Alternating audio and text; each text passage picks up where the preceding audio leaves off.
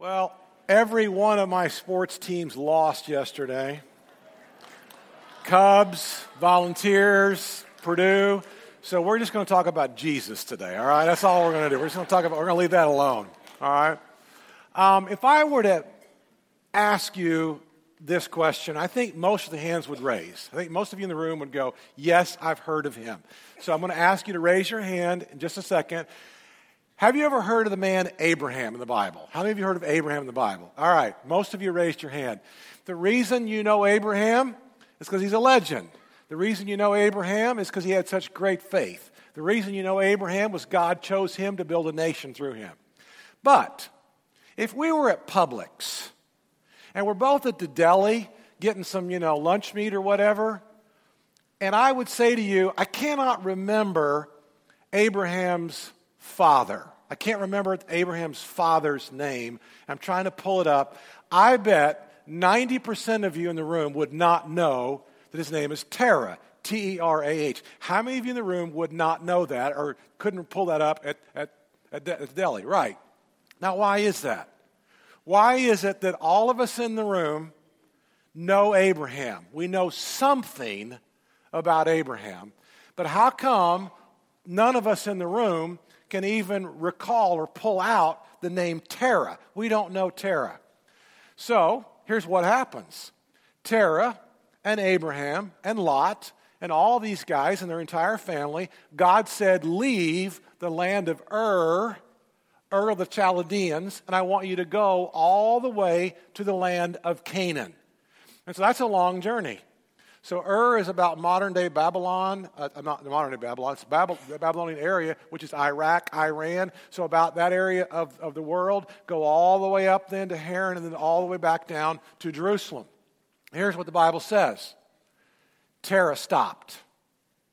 Terah stopped along the way. The reason that you and I do not know Terah's name and the reason that we can't pull it out is because Terah stopped along the way. Now, in life, sometimes it's good to stop. And sometimes some relationships need to go away. And sometimes some business relationships you need to stop. But most of the time when it comes to the spiritual world, stopping spiritually is not a good thing. In the parable of the sower, represents people. 3 of the 4 people stopped along the way. Simon Peter starts off pretty well, doesn't he? But Simon Peter takes out his sword in the garden. He cuts off Malchus's ear, and I'll die with you. And about 2 hours later, no, I don't know him. No, I don't know him. No, I've never heard of him. He stopped along the way. I think Judas started well. But for some reason, Judas stopped along the way. Now, imagine in the real world, you're a bridge builder. And so, 15, 16 years ago, you get the contract, and you're going to build the bridge. You're going to build Clearwater Bridge. It's a long bridge, isn't it? Big bridge, long bridge. Probably took several years to do. We weren't here yet. But let's say that you decide that you're only going to build half the bridge. You build half the bridge, and you stop, and you're done. It's no good. You're a road builder. And so you get the contract, and you're going to build the Courtney Campbell Causeway. And you're going to start maybe back over there like Rocky Point, and you got to come all the way, down here. But you decide after a mile that you're done. And the bridge is half done, and the road is like half done. You've stopped along the way. You don't know Terah because Terah stopped along the way. Now, what happens when you stop spiritually? What happens when you stop inviting people to church? What happens when you stop having faith that God will answer your prayers? What happens when you stop believing that God can have the power to transform your life and impact your family's life and impact everybody? What happens when you stop giving? What happens when you stop believing? What happens when you stop being a servant? What happens when you stop forgiving people? What happens when you stop loving the people who are around you? What's at stake when you stop this? Yesterday, my crew was out on our boat, and I was actually working, and so they were picking me up for dinner, and I'm at the marina, and I'm there at the marina, and I'm working on today's sermon. I got a little sheet of paper, and I'm trying to memorize everything. And one of the guys at the marina, his name is Dylan. And I've met Dylan now 4 or 5 times, and he's one of the new deckhands there. And so Dylan looked at me, and I was sitting there on the chair, and he said, "Aren't you a priest?" I said, "Well, yeah, no." I didn't want to embarrass him. I said, "Well, no, I'm a pastor. I'm a minister." And he said, "What are you doing?" I said, "Well, I'm just kind of learning my sermon for tomorrow." So my crew's out. They're going to come pick me up. I'm going to get on the boat. We're going to go to dinner. And he said, I said, "Dylan, do you have faith?" He said, "Not really." I said, "Did you grow up in church?" He said, "Well, he's 24, 25. He said, till I was about 8 or 10, we went to church." He said, "But then we quit going."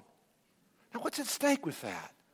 What's at stake with I don't know his parents, but what's at stake when his parents stop along the way? And so I said to him, "Well, Dylan, if you give me 20 minutes, I think I can convert you." And he just started laughing. I thought that was really funny. I said, "Bro, I'm kidding you. And I said, I started talking to him about his faith. But what happens when you stop sharing the scriptures with people? What happens with that? You see, what's at stake? What's at stake for your family if you stop in your spiritual journey? What's at stake for your coworkers if you stop along the way? What's at stake for this community if and when you decide to stop along the way? Now, how do people get started? Well, people get started in their faith because maybe they grew up in church. Or maybe they were desperate. There was a great need. They went through a divorce or they had cancer and they're asking God to do something great. Or maybe they were invited by somebody and they go and they hear and their minds begin to think, well, something had to happen. I mean, the tomb was empty. Something had to happen. Those guys go from cowards to courageous. So maybe somebody gets started because their mind begins to work and they begin to think about some of these things. Well, how do people stop? How do people start and stop? How does that happen? How do people get going and then they stop in their faith? Well, maybe you prayed for your mother to be cured of a disease and she died. And so you just think, well, maybe God isn't real. How do people stop? They get discouraged. They get distracted. They get busy. They have other priorities. And what begins to happen then is they lose the focus of their life. What's at stake if you stop? Who's at stake if you don't keep developing your faith? What is at stake in the area of your ministry and of your life? And so there's a question that everybody has to answer. It's a watershed question. In fact, it is the question. And unless this question is answered, you will start and you will stop and you will start and you will stop and you will start and you will stop. Now why is it, and probably some of you in this room, you've started, you go to church for like 3 months, but then you check out for like 4 months. You start, but then you just go AWOL for the next 4 months. How does that happen? How do you start, and then how do you stop? And then you resurface like 5 or 6 months later. Glad you resurfaced, but you're going to start and stop again. You're going to start and stop again. You're going to start and stop again unless you can answer the fundamental question. And there is a watershed issue that every one of us in this room has to be able to have answered deep within our soul. And if it's not within your soul, you're going to start, and you're going to stop, and you're going to start, and you're going to stop, and you're going to start, and then you're going to resurface. Now, Jesus asked his disciples a question. And he goes into this area called Caesarea Philippi. Did I ever tell you I went to Israel? Did I ever mention that? I've been in this place twice. And Caesarea Philippi is this really cool place, the northern part of the land. And what it is there was a temple built on top of this giant rock to Caesar. Philip kind of remodels the whole place, and so they call it Caesarea Philippi after Caesar and after Philip. But the point is, Jesus comes into this area. There's no church. There's no deacons, there's no elders, there's no buildings, there's no preachers, there's no pastors, there's nothing. And Jesus comes into this area, and this area is filled with idols. All in the crevices in the rocks, there are places for idols, and it's full of gods and goddesses. And Jesus comes in this area, and on the top of the mountain, there's this huge white thing that used to be there, this huge white temple, used to be there years and years ago. And Jesus says to his disciples, he says, who do people say that I am? It's a great question. Who do people say that I am? And they said, well, some say you're John the Baptist. Some say you're Jeremiah. Some say you're Elijah. You're Jeremiah. You're one of the prophets. You see, this is the question you have to be able to answer. Who is Jesus? Who is Jesus? Until you can answer that question, you will start in church and you will stop in church. You will start your spiritual life and you will conclude your spiritual life. Until you can answer that question, you will never be on a path of consistency, and everything is at stake. Josh McDowell, about 20, 25 years ago, wrote a little paperback book. It's a great little book. And the paperback book said Jesus is one of three people. Great, great little book. Josh McDowell said Jesus is either a liar or a lunatic or the Son of God. It's a great little book. He said maybe Jesus is a liar. He said, because he can't be a good moral man knowing if he wasn't the Son of God. So if he wasn't the Son of God, he said he's a liar. So Jesus is either a liar. He said Jesus could be crazy. He could be a lunatic. He's either a liar or he's a lunatic. He says, or he's the Son of God. And so Jesus says, who do people say that I am? They give the answer. And then Jesus steps back and he says, all right, now what about you? Who do you say that I am? And that's what you've got to answer. You've got to have this deep within your soul, or you're going to start and stop, start and stop, start and stop. And so Simon Peter said, well, you're the Christ. You're the Son of the living God. And Jesus says, well, blessed are you, Simon Bar-Jonah. It wasn't delivered to you by flesh and blood, but it was given to you by my Father in heaven. And based on this rock, this huge, huge rock, folks, if you could see this, I'll show you pictures someday. Huge rock. He said, based on that foundation, I will build my church. And Jesus then began to build his church. He began to build a church. I think one of the greatest miracles today is that there is a church. The church went through 300 years of incredible persecution. And then the church kind of shot itself in the foot. All the things the church did that was corrupt and all the crusades. And then there wasn't really even a Bible that everybody could read for about 1,800 years until the printing press, and about 250 years later, nobody had their own copy of the Bible. The fact that there is a church today, and it's growing and expanding, and it's transforming lives all over the world, that is a miracle. So the question today for you is, who is Jesus? And can you answer that? And do you know that deep within your soul? And so this guy who finished really, really well, called the Apostle Paul, he talks about this in the book of Colossians. You thought we'd never get there, didn't you? So in the book of Colossians, he starts off with what's known as the supremacy of Christ. And he says these words. He said, the Son, again, he finished well. He didn't start and stop. He finished well. He actually gave his life for Christ. He said, the Son is the image of the invisible God. He is the firstborn over all creation. For in Christ all things were created, things in heaven and on earth, whether visible or invisible, whether thrones or powers or rulers or authorities, all things have been created through him. In other words, in Genesis, the sixth day of creation, he was there. All things have been created through him and for him. He is before all things. That's why Genesis talks about, let us make man in our image. Who's the us in Genesis? He is before all things, and in him all things hold together. He is the head of the church.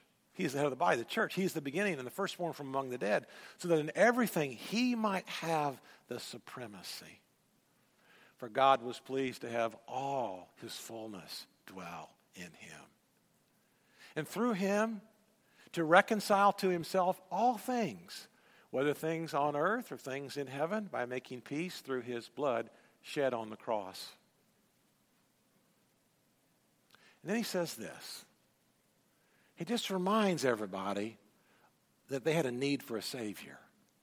He said, once you were alienated from God, and you were enemies in your minds because of your evil behavior. And they knew they'd sinned, just like you and I do.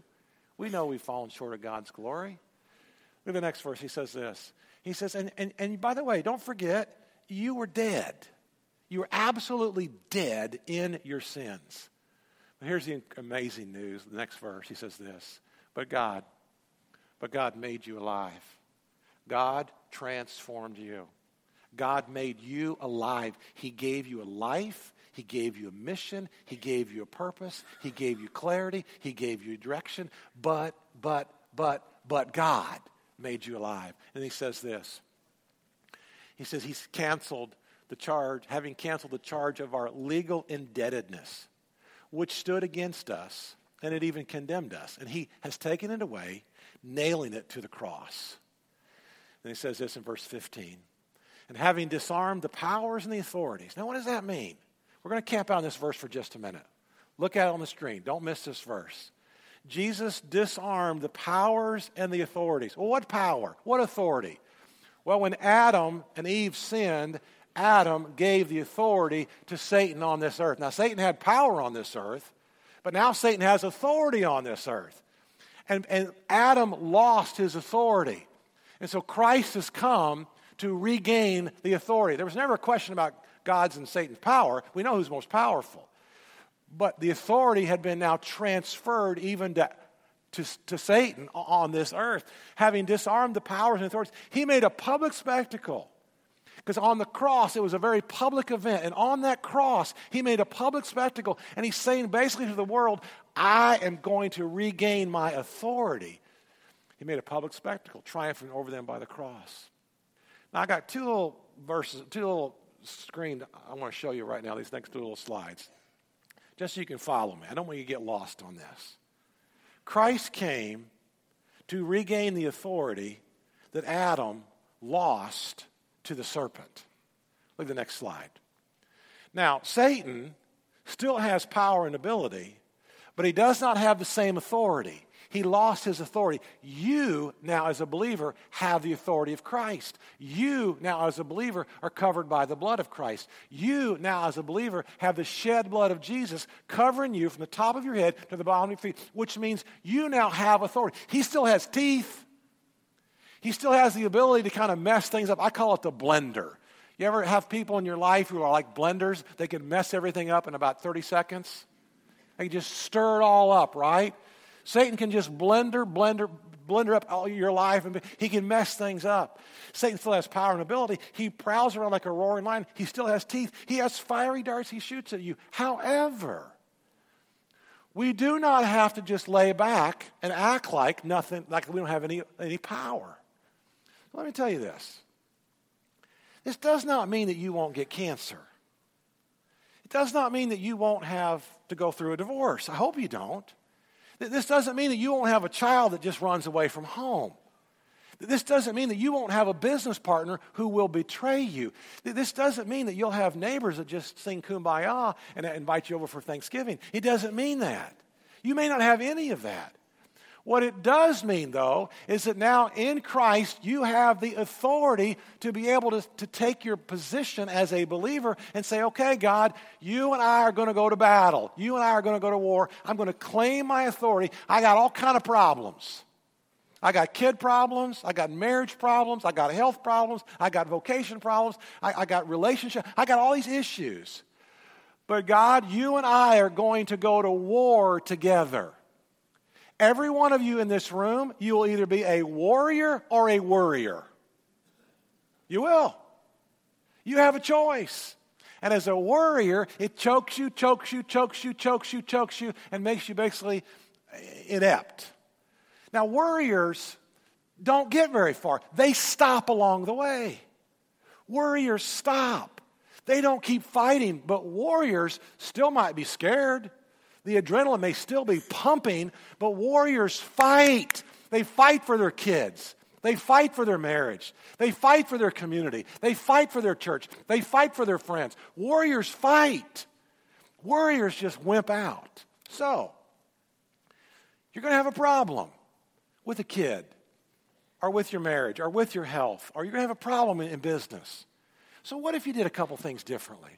What if instead of taking like a pill to sleep like the next 6 weeks when your next big catastrophe occurs, what if instead of taking a pill, you get a pillow and you get on your knees and you pray for 6 weeks? Well, what would be the difference?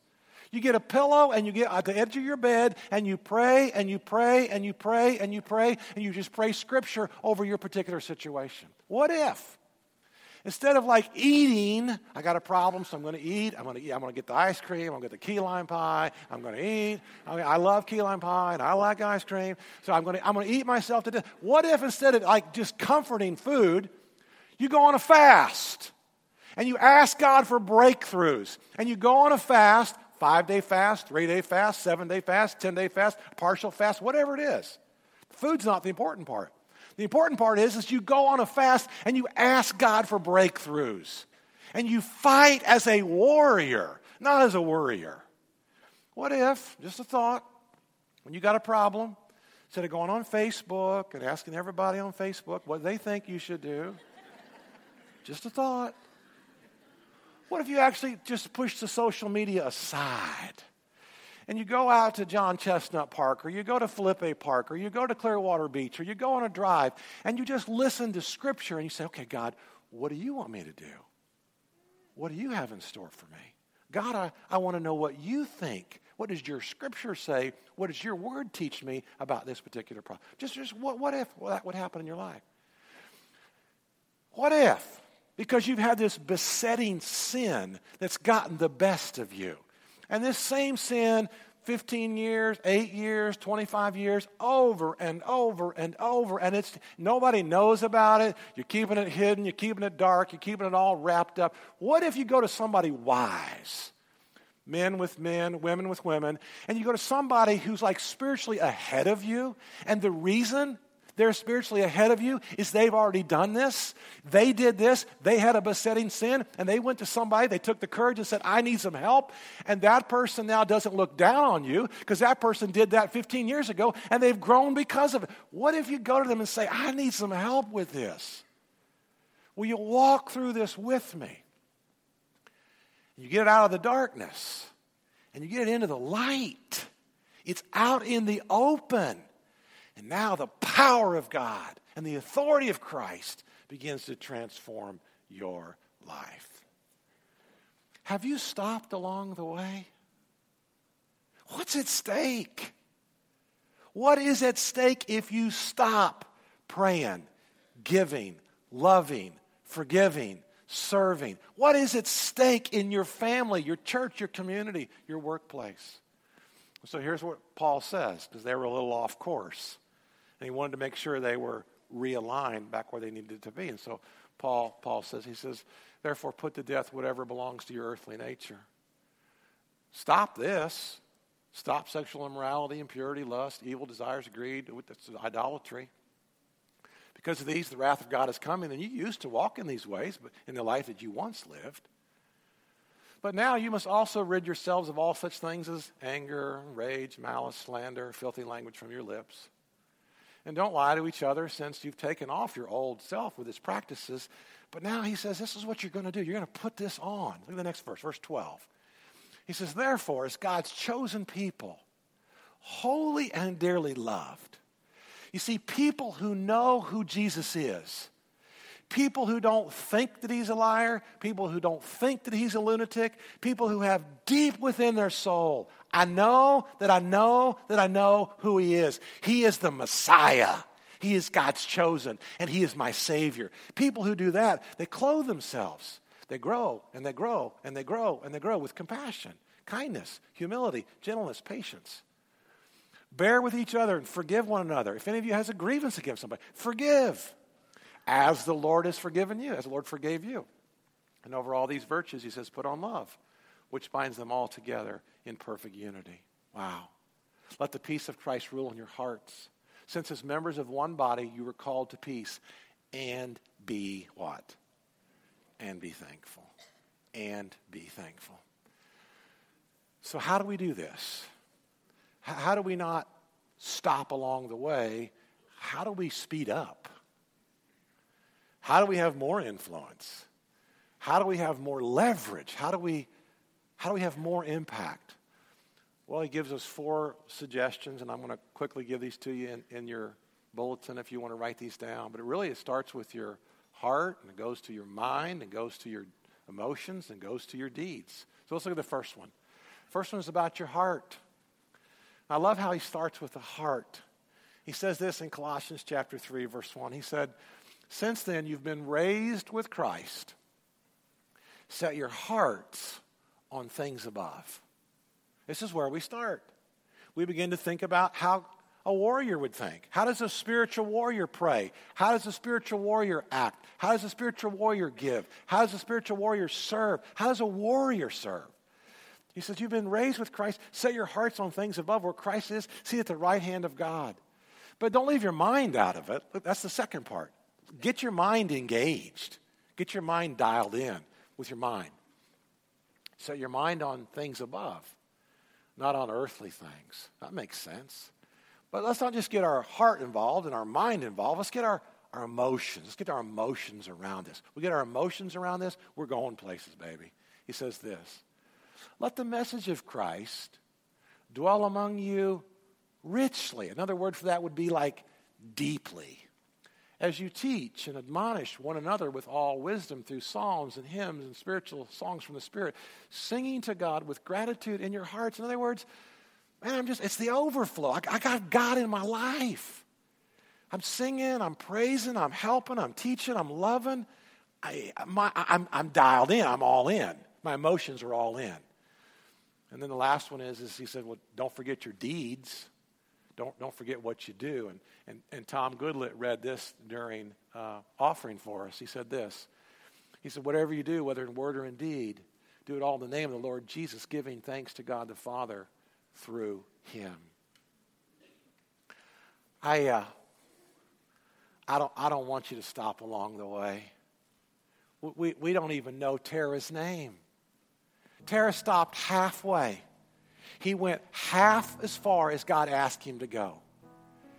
1,500-mile journey, he went about 700 miles.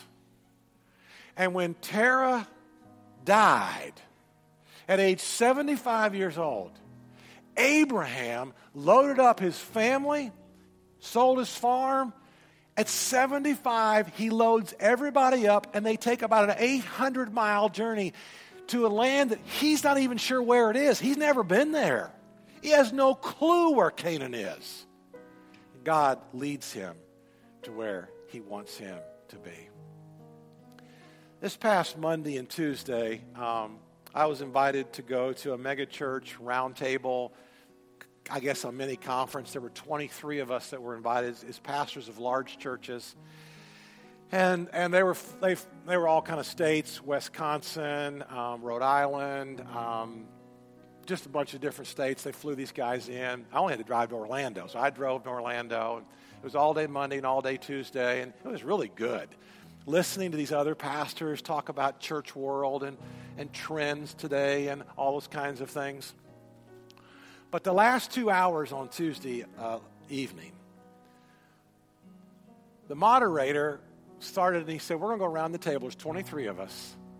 And he said, we're going to go around the table and we're going to ask how you're doing. And he said, you pastors, you're not very good at this because you're used to shepherding others, but you're not used to being shepherded. But we're going to go around the table right now and ask how you're doing. And the first guy was like stuttering and stumbling because it's hard for us it's just hard. And the second guy was Mitch. And Mitch said, my wife and I are so upset. Our son's in Italy. He's a sergeant. He got involved with the wrong crowd. We told him these weren't good friends. We told him these weren't good people, and he got involved with the wrong crowd. And we just had to go to Italy to get my ex-daughter-in-law and our 2 grandkids because my son, he's not doing well. Another guy around the table, his name was Ben, and we'd been with Ben for 2 days. We didn't know Ben's wife had breast cancer. And Ben started telling us about all the things he was excited about, what God was doing, and Mitch did the same thing, but Mitch got real, and Ben got real and said, you know what, I don't know about my wife. I don't know if she's going to make it or not. I don't know if she's going to live or not. married 36, 37 years. And it's all of a sudden, Ben starts getting real about breast cancer, about his wife. And all the guys are starting to go around. I think there were like 15 of the 23 guys that had something major going on in their family. And all these guys, they didn't stop along the way. Then it came to Pete, and Pete was like the last one, and I think Pete's maybe 70. And he and his church are somewhere in North Carolina. They've just bought like 50-some acres, and Pete's getting ready to lead his church at about 70 on an entire relocation, moving locations, moving out of there. And Pete just had so much fire for Christ. And then he told us his problem. He said, my wife's got dementia, serious dementia. I got tears coming down my face, not because I got a big problem. I'm sitting there thinking, these guys they're not going to stop. Not one of these guys in that table were stopping. They were older. They were unhealthy. They had family issues, family problems. But all these guys, they weren't going to be Terah. They were Abraham. They were going to finish well. That's what we want to be. That's what we want to do. Maybe you've stalled out. It's time to reignite. But the best part is, don't ever stop. We have such an opportunity to change the lives of children in our community. We have such an opportunity to change our culture with our students, with our middle schoolers and our high schoolers. We have such an opportunity to evangelistically share the gospel of Jesus Christ and help people to understand the watershed issue is who is Jesus? And can you get Jesus like in your heart and in your mind and in your soul? It needs to be seated deeply. My friends, you can stop along the way. Nobody's going to remember your name. Nobody. And God's going to pick up an Abraham. If you don't do it, God's going to put an Abraham in your family or in your community or in your workplace. God's going to bring Abrahams up, and he will finish his work because he's God. But why not let him use you? Why not let him use me? We're not going to stop along the way. We are just getting the party started. We're just getting going. And so my encouragement to you, finish well, whatever that means. And it's really not the destination. It's really the journey. Because all along the way, from Haran down to Canaan, Abraham had to trust God for water. And Abraham got attacked, and his nephew Lot, got carried away. And Abraham had to send 318 special forces to go get him back. And Abraham himself went and fought to get Lot back. It's not the destination, it's the journey. So will you be faithful today? Will you pray, love, serve, forgive, help, be what God's called you to be today? Well, it all comes back to Jesus Christ.